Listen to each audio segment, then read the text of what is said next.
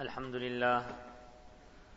لله رب العالمين والصلاة والسلام على سيدنا ومولانا محمد وعلى آله وصحبه أجمعين أما بعد فأعوذ بالله من الشيطان الرجيم بسم الله الرحمن الرحيم آمن الرسول بما أنزل إليه من ربه والمؤمنون كل آمن بالله وملائكته وكتبه ورسله لا نفرق بين أحد من رسله وقالوا سمعنا وأطعنا غفرانك ربنا وإليك المصير. وقال النبي صلى الله عليه وسلم من قرأ الآيتين من آخر سورة البقرة في ليلة كفتاه. وقال عليه الصلاة والسلام أعطيت خواتيم سورة البقرة من كنز تحت العرش ولم يعطهن نبي قبلي أو كما قال عليه الصلاة والسلام. صدق الله مولانا العظيم وصدق رسوله النبي الحبيب الكريم ونحن على ذلك من الشاهدين والشاكرين والحمد لله رب العالمين. يا رب صل وسلم دائما أبدا على حبيبك خير الخلق كلهم. جزى الله عنا نبينا محمدا صلى الله عليه وسلم بما هو أهله. Surah Al-Baqarah is the first surah of the Quran Majid, or the second surah of the Quran Majid, as well as the longest surah of the Quran Majid. This surah has various specialities, various virtues, many important laws of Islam are contained in this surah, such as the laws of Hajj, the law of fasting, nikah, talaq, then moving on aspects relating to business, buying on terms or taking a loan, then the prohibition of interest, then in the surah also the laws when it comes to a person taking someone else's life and what will be the punishment that will be given to such a person. So various important laws of Islam are contained in this surah. So this surah holds a very special virtue and it has a very special position. Allah subhanahu wa ta'ala concludes this special surah with two special ayat. These ayat are very special. They have come down from a special place, in a very special manner, on a very special person. And inshallah, if we recite these ayat and understand the message of these ayat, we will also become special. What are these ayat? What are the benefits and virtues of these ayat? Rasulullah sallallahu alaihi wasallam explained in the hadith that I have been given the last two or the concluding ayat of Surah Al-Baqarah from a treasure beneath the arsh of Allah subhanahu wa ta'ala. From a very special treasure. Allah blessed Rasulullah sallallahu alaihi wasallam with these ayat. Lam yu'tahunna nabiyyun qabli, and no Nabi before me was privileged to have been blessed with ayat such as these ayat.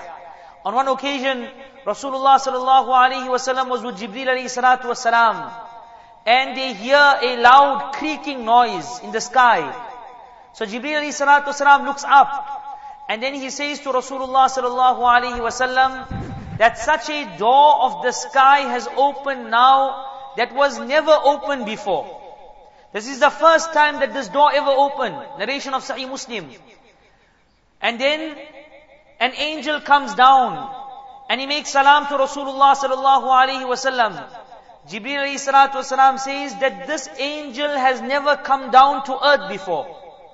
So a very unique manner. This entire incident is transpiring. And then this angel says to Rasulullah sallallahu alaihi wasallam, Abshir bi nuraini utitahuma lam yu'tahuma nabiyyun qablak, aw kama qal. He says that glad tidings to you, that you have been given two special lights, which no other Nabi before you was blessed with these lights. What are these two lights? One is Surah Al-Fatiha, and the second is the concluding ayat of Surah Al-Baqarah, which we will be discussing now inshallah. In one hadith of Sahih Bukhari, Rasulullah sallallahu alaihi wasallam says that person who recites the last two ayat of Surah Al-Baqarah at night, kafatahu, these ayat will be sufficient for him. Sufficient with regards to what? The muhaddithin, the scholars of hadith, the commentators have given different explanations. One explanation is, it will suffice him from every type of evil, whether it be evil from the side of humankind or from the side of jinn kind. In a hadith of Sunan Tirmidhi, Rasulullah ﷺ explains that that person who recites these 2 ayat for 3 nights consecutively, then no shaitan will come close to his house. So this is a virtue of reciting these ayat at night. One is, it will suffice him from every type of evil. Another explanation is, it will suffice him if he does not recite any other ayat of Quran for that night. If he doesn't read any other portion of the Quran for that night, these 2 ayat will be sufficient for him. And if he does not wake up for tahajjud, then these ayat will suffice him for that as well. Obviously the virtues of tahajjud are in its place, but meaning that it will be some type of virtue that he will receive, which he would have not received if he did not read these ayat and he did not wake up for tahajjud. So these are the virtues of the reciting these ayat at night. Now, when there's so much of virtues with regards to these ayat, and these ayat are so special, they were revealed in such a special manner, then obviously the message of these ayat also will be profound. The message must be very powerful, very profound, for Rasulullah sallallahu alaihi wasallam to explain so many virtues of these ayat. Obviously, we don't have the time to go into the details of the message of these 2 ayat, but just to get the gist of the message, so that when we're reciting these ayat, we can understand what we are reciting, and inshallah we try to imbibe the message of these ayat in our own lives. Allah subhanahu wa ta'ala says, آمَنَ الرَّسُولُ بِمَا أُنزِلَ إِلَيْهِ مِنْ رَبِّهِ وَالْمُؤْمِنُونَ. That the Rasul of Allah sallallahu alaihi wasallam has brought iman in what has been revealed to him from the side of Allah subhanahu wa ta'ala, and the believers have also brought iman. Ya Allah subhanahu wa ta'ala testifies to the iman of Rasulullah sallallahu alaihi wasallam, which is obvious. Rasulullah sallallahu alaihi wasallam had the highest level of iman, but together with that, Allah testifies to the iman of those that brought iman in Rasulullah sallallahu alaihi wasallam, meaning the Sahaba radiyallahu anhum. So this iman of the Sahaba radiyallahu anhum is being endorsed by Allah subhanahu wa ta'ala. Allah mentioned the iman of Rasulullah sallallahu alaihi wasallam separate, and the iman of Sahaba separate, or the iman of the believers separate. Allah said that the Rasul brought iman and the believers brought iman separately. Why? Although both have brought iman, there's a world of difference between the level of iman of Rasulullah sallallahu alaihi wasallam and the level of iman of the others. So there was a distinction made, that although both have brought iman, the iman of Rasulullah sallallahu alaihi wasallam obviously is no comparison to the iman of others. Allah says that they have brought iman in what has been revealed from the side of Allah subhanahu wa ta'ala. Meaning they have complete iman on every letter, every dot of the Quran Majid. Every aspect of the Quran Majid, no doubt whatsoever. No reservations, no hesitation whatsoever. That is it true? But what about this? What about that? No, 100%. We bring unconditional iman in every aspect of the Quran Majid. So, it's not that now because a person studied some type of theory with regards to him evolving from a monkey, and now he thinks, but the Quran is saying that we've been created from Adam alayhi salam, how I reconcile? Maybe there's some other explanation to it. No. When it comes in the Quran, then there's no other explanation to it. I wholeheartedly submit and I believe whatever is being mentioned by Allah subhanahu wa ta'ala in the Quran Majid. So, the first point, that the Rasul of Allah sallallahu alaihi wasallam and the believers bring iman in everything that has been revealed by Allah subhanahu wa ta'ala. Kullun amana billahi wa malaikatihi wa kutubihi wa rusuli. Allah goes on to say that all of them bring iman in Allah subhanahu wa ta'ala. They bring iman in the angels of Allah subhanahu wa ta'ala. They bring iman in the messengers of Allah subhanahu wa ta'ala, and they bring iman in the books of Allah subhanahu wa ta'ala. They bring iman in all the books of Allah, all the messengers of Allah subhanahu wa ta'ala. This is the basic tenets of our faith. As young children we learned, Iman-e Mujmal, Iman-e Mufassal. This is what Allah subhanahu wa ta'ala is mentioning in these ayat. So that every night before going to sleep, we remind ourselves of these basic aspects of faith. So that we go to sleep with our Iman renewed every night. And this is one of the explanations that the muhaddithin have given, that these ayat suffice a person an tajdeed al-iman. When it comes to renewing his iman, then these ayat are sufficient with regards to a person renewing his iman. Such an important aspect, that every night we go to sleep renewing our iman. So if perchance, there was some type of negative influence that we were exposed to, then before going to sleep we are affirming and we are confirming and we are renewing our faith that, Ya Allah, I bring iman in every aspect of your deen. All the important aspects of deen, I bring iman before going to sleep. If a person has to leave this world in that state, then inshallah he goes and he meets Allah with complete iman. So we bring iman. Allah is saying that the believers bring iman in everything.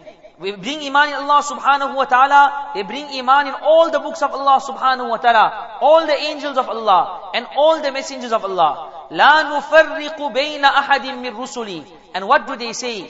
They say that we do not make a difference between the messengers of Allah subhanahu wa ta'ala. It's not that we believe in some and we reject others.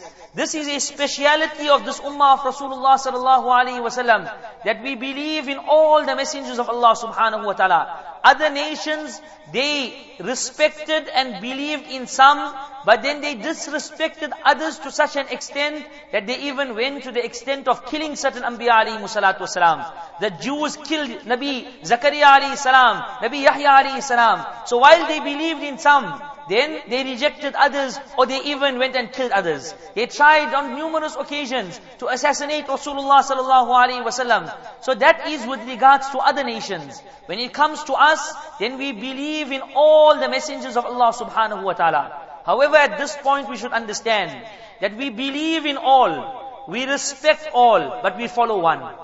We believe in all, we will respect all, but we can only follow one, and we will follow the final messenger of Allah, Rasulullah sallallahu alaihi wasallam. When Nabi sallallahu alaihi wasallam came, he cancelled the shariat of all the other Anbiya alayhi salatu wasalam. So it's like a person who says that I'm following the old law of the country. So there was a law in the apartheid time, and now the person says I'm following that law. And then the police, they apprehend the person, why are you doing this? No, but this was the law. It was the law, it's no more the law.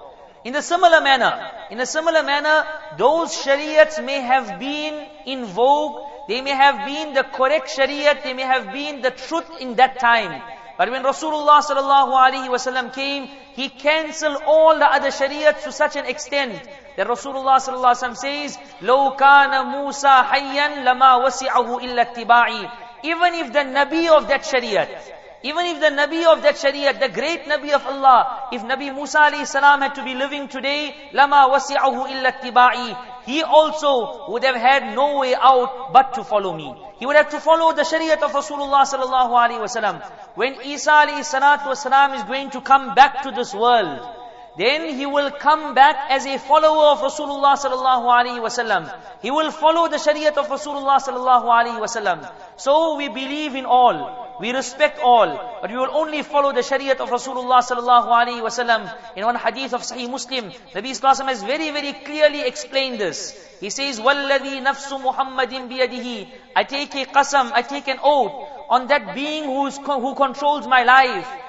لا يسمع بي أحد من هذه الأمة يهودي أو نصراني ثم مات ولم يؤمن بي إلا كان من أصحاب النار. The reason I'm explaining this is sometimes we become confused. We think, but you know what, they were also following some divine religion.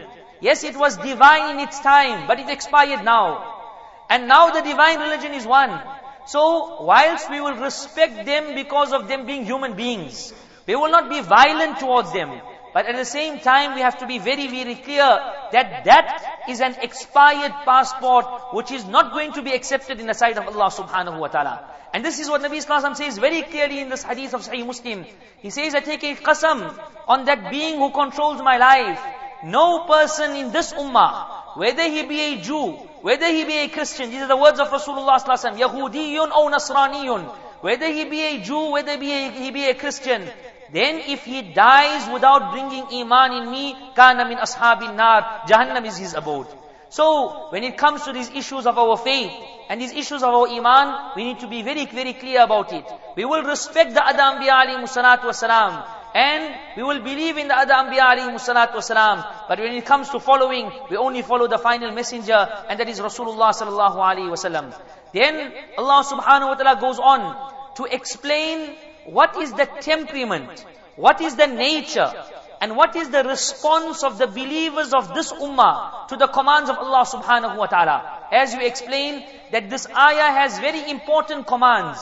Many important commands are contained in the surah, in Surah Bakrah. So Allah is concluding the surah with these ayat, so that Allah is preparing our minds, that how you should be responding to all these commands of minds. I've mentioned all these various commands. What should your response be? One is the response of the Jews, which Allah mentioned early on in the surah. What did the Jews say? What did the Banu Israel say? They said, Sami'na wa asayna. Allah placed the mountain on top of them, for them to accept His commands. Yet they said, Sami'na wa asayna, that we have heard and we have disobeyed. So Allah spoke about it early on in the surah. And here Allah explains what is the response of the believers of this ummah. What is the response of the Sahaba radiallahu anhum. Their response to the commands of Allah subhanahu wa ta'ala. And this ayah was revealed in the context. The context, we don't have the time to go into the details of the context, but it was such a command or such an ayah of the Quran that was revealed, which Sahaba radiallahu anhum initially felt was beyond their volition. It was something that they are being burdened more than they can manage. But in response to this kind of ayah, whereas they initially felt it's something that is beyond us, Nabi sallallahu alaihi wasallam said to them, say sami'na wa ata'na. And that was the response of Sahaba. And Allah mentions it here, praising Sahaba radiallahu anhum, and as a precedent and as an example for the followers of Rasulullah sallallahu alaihi wasallam. What should your nature be? What should your temperament be? What should your response be to the commands of Allah subhanahu wa ta'ala? The response of Sahaba, and our response must be, Sami'na wa ata'na. Oh Allah, we have heard your commands and we obey your commands. Oh Allah, we have heard and we obey. This very, very vast difference between the mentality of the Jews and the mentality of the ummah of Rasulullah sallallahu alaihi wasallam very beautifully is portrayed and it's displayed in one incident that had transpired before the battle of Badr. Rasulullah sallallahu alaihi wasallam left Medina Munawwara with a small group of ill-equipped Sahaba radiyallahu anhum. Their intention was no war. Their intention was to pursue a caravan, the caravan of the Quraysh.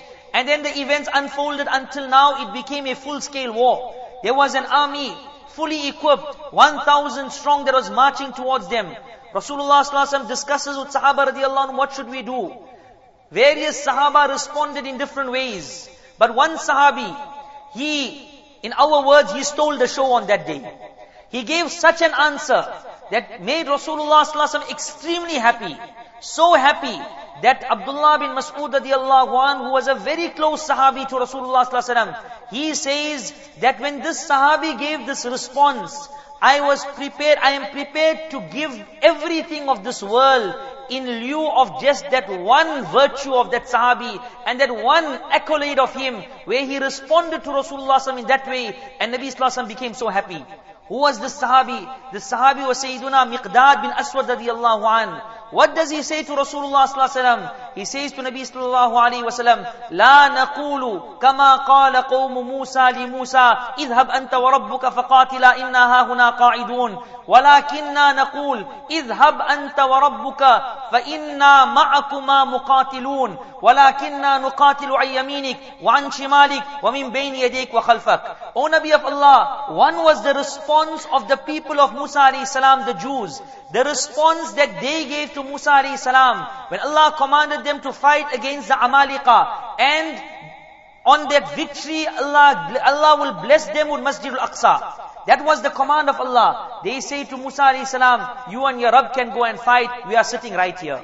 So defying the command of Allah subhanahu wa ta'ala was in their nature. Miqdad radiallahu anh says, O Nabi of Allah, we will not respond like the Jews.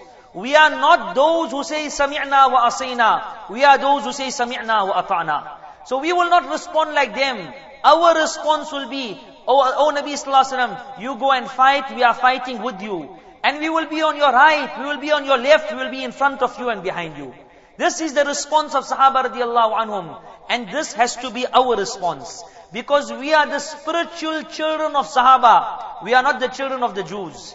We are the spiritual children of Sahaba radiallahu anhum. They are our forerunners. So their response has to be our response. Whatever the command of Allah may be, whether it applies to whether it appeals to my understanding or not, whether logically I can understand it or not, that is immaterial. It's the command of my Allah, sami'na wa ata'na. This is my response. And this was that cornerstone in the life of Nabi Ibrahim alayhi salatu wasalam. During the days of Qurbani and Hajj, we speak very highly about Ibrahim alayhi salam and his family. What was the highlight of his life? The highlight of his life was, إِذْ قَالَ لَهُ رَبُّهُ أَسْلِمْ قَالَ أَسْلَمْتُ لِرَبِّ الْعَالَمِينَ. Allah commanded him, submit. He says, I submit. In every juncture, we hear the incidents, we don't have the time to go into it. At every juncture of his life, whatever was the command of my Allah, whether it appeals to my understanding or not, whether I can understand, why must I slaughter my son? I can't understand that, but it's the command of my Allah, I'm prepared to submit. Sami'na wa ata'na. This was the response of Sahaba. And this is what Allah is praising Sahaba radiallahu anhum for, as an example for us, that this should be our response to the commands of Allah subhanahu wa ta'ala. Yes, at times, because of our weakness, maybe we cannot practice fully on the commands of Allah. That's a separate issue, an issue of our weakness. There is no flaw, there is no blemish, there is no problem, there is no mistake in the command of Allah. Allah's command is flawless, it is perfect. The weakness is on my side. Therefore, immediately after that, what do they say? غُفْرَانَكَ رَبَّنَا. Oh Allah, forgive us for our shortcomings. Let us understand this, respected friends. Yes, we are weak. We cannot fully follow every law of Allah subhanahu wa ta'ala sometimes because of our weakness. But let us wholeheartedly accept the command of Allah. Oh Allah, it's your command. It's my weakness, I can't practice on it. But oh Allah, you forgive me for this and grant me the tawfiq of practicing on it. Inshallah, if this is our temperament, then one day, inshallah, we will practice on that command of Allah as well. Why? Because we are not finding a fault in the deen of Allah. The weakness is ours. The weakness is being attributed to our own self. And we are asking Allah for forgiveness. So even if we're not practicing on that command, inshallah, Allah will look at us favorably, because this servant of mine, he asked for forgiveness for not practicing on that command. So, this is the response of Sahaba, and this has to be our response. Sami'na wa ata'na, ghufranaka rabbana, wa ilayka al-masir. And oh Allah, we are going to be returning back to you. This is a reality which we have to remind ourselves continuously about, that this world is not forever. I'm not going to remain here forever. I may get away here in this world, but there's one day when I have to stand before Allah subhanahu wa ta'ala. It's such a reality that the more we remind ourselves about it, the more we become conscious about it, the easier it will become for us to practice on the laws of Allah subhanahu wa ta'ala. When we are constantly reminding ourselves that one day I have to stand before Allah, it's my iman, I know about it, it's a reality, I have to stand before my Allah, then what answer am I going to give Allah subhanahu wa ta'ala? In this way, it will become easy for us to practice on the commands of Allah subhanahu wa ta'ala and to practice on deen. Then we move on, very quickly, time has run out. لَا يُكَلِّفُ اللَّهُ نَفْسًا إِلَّا وُسْعَهَا. Allah subhanahu wa ta'ala says that Allah does not burden any soul except what He can manage. Sometimes we may feel that the law of Allah is beyond my capability. To do business in today's time without interest, not possible. Astaghfirullah. If it's not possible, then why will Allah tell us to do it? The fact that Allah commanded us to do it, it means it is 100% possible. Not 100%, even more than 100% possible. So Allah is saying, لَا يُكَلِّفُ اللَّهُ نَفْسًا إِلَّا وُسْعَهَا. Whatever command I give you, it is within your capability to do it. It's manageable, that's why I commanded you to do it. لَهَا مَا كَسَبَتْ وَعَلَيْهَا مَا اكْتَسَبَتْ. Then Allah says that every soul will earn the benefit of what good he does. Whatever good we do, we will earn the benefit of it. وَعَلَيْهَا مَا اكْتَسَبَتْ. And similarly, we will have to face the consequences of the wrong that we do. Many a times we blame others for the difficulties that we are going through in life.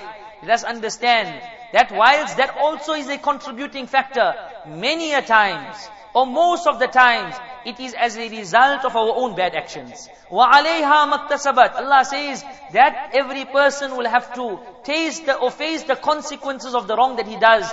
Then we go on to make dua to Allah subhanahu wa ta'ala. رَبَّنَا لَا تُؤَاخِذْنَا إِن نَّسِينَا وَأَخْطَأْنَا. Oh Allah, do not take us to task if we have forgotten, if we make a mistake. رَبَّنَا وَلَا تَحْمِلْ عَلَيْنَا إِصْرًا كَمَا حَمَلْتَهُ عَلَى الَّذِينَ مِنْ قَبْلِنَا. Oh Allah, do not burden us with difficult commands as you had burdened the people of the past. The people of the past had certain difficult commands, manageable but difficult. So we make dua to Allah, oh Allah, do not burden us with difficult commands. رَبَّنَا لَا تُحَمِّلْنَا مَا لَا طَاقَةَ لَنَا بِهِ. Oh Allah, do not put us in such situations that we can't manage. We all are concerned about the future of the world, the future of the country, what's going to happen. We make dua in these verses. رَبَّنَا وَلَا تُحَمِّلْنَا مَا لَا طَاقَةَ لَنَا بِهِ وَاعْفُ عَنَّا. Oh Allah, forgive us. وَاغْفِرْ لَنَا, pardon us. وَارْحَمْنَا, have mercy upon us. أَنْتَ مَوْلَانَا, you are our helper. فَانْصُرْنَا عَلَى الْقَوْمِ الْكَافِرِينَ. Oh Allah, help us against our enemy, against the disbelievers. There's much that could be spoken about these du'as,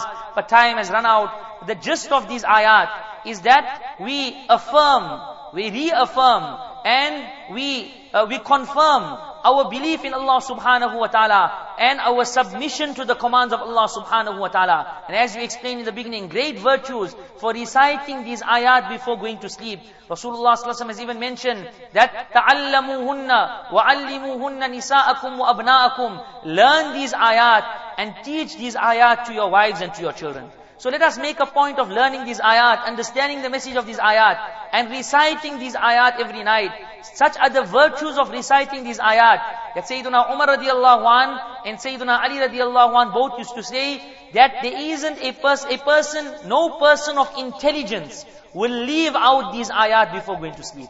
Because any intelligent person, understanding the importance of these ayat, will make sure that he recites these ayat before going to sleep. And also we find one of the masnoon azkar or recitations after we bury a person, after the dafan, one of the things that is masnoon to recite are these ayat as well. So to say that we are renewing our faith before going to sleep, and when the person is being sent off from this world, then this is a reminder for him also to renew his faith, that these are the things that you bring iman on. Allah subhanahu wa ta'ala inspire us. Wa sallallahu ala sayyidina wa maulana Muhammadi wa alihi wa sahbihi ajma'in.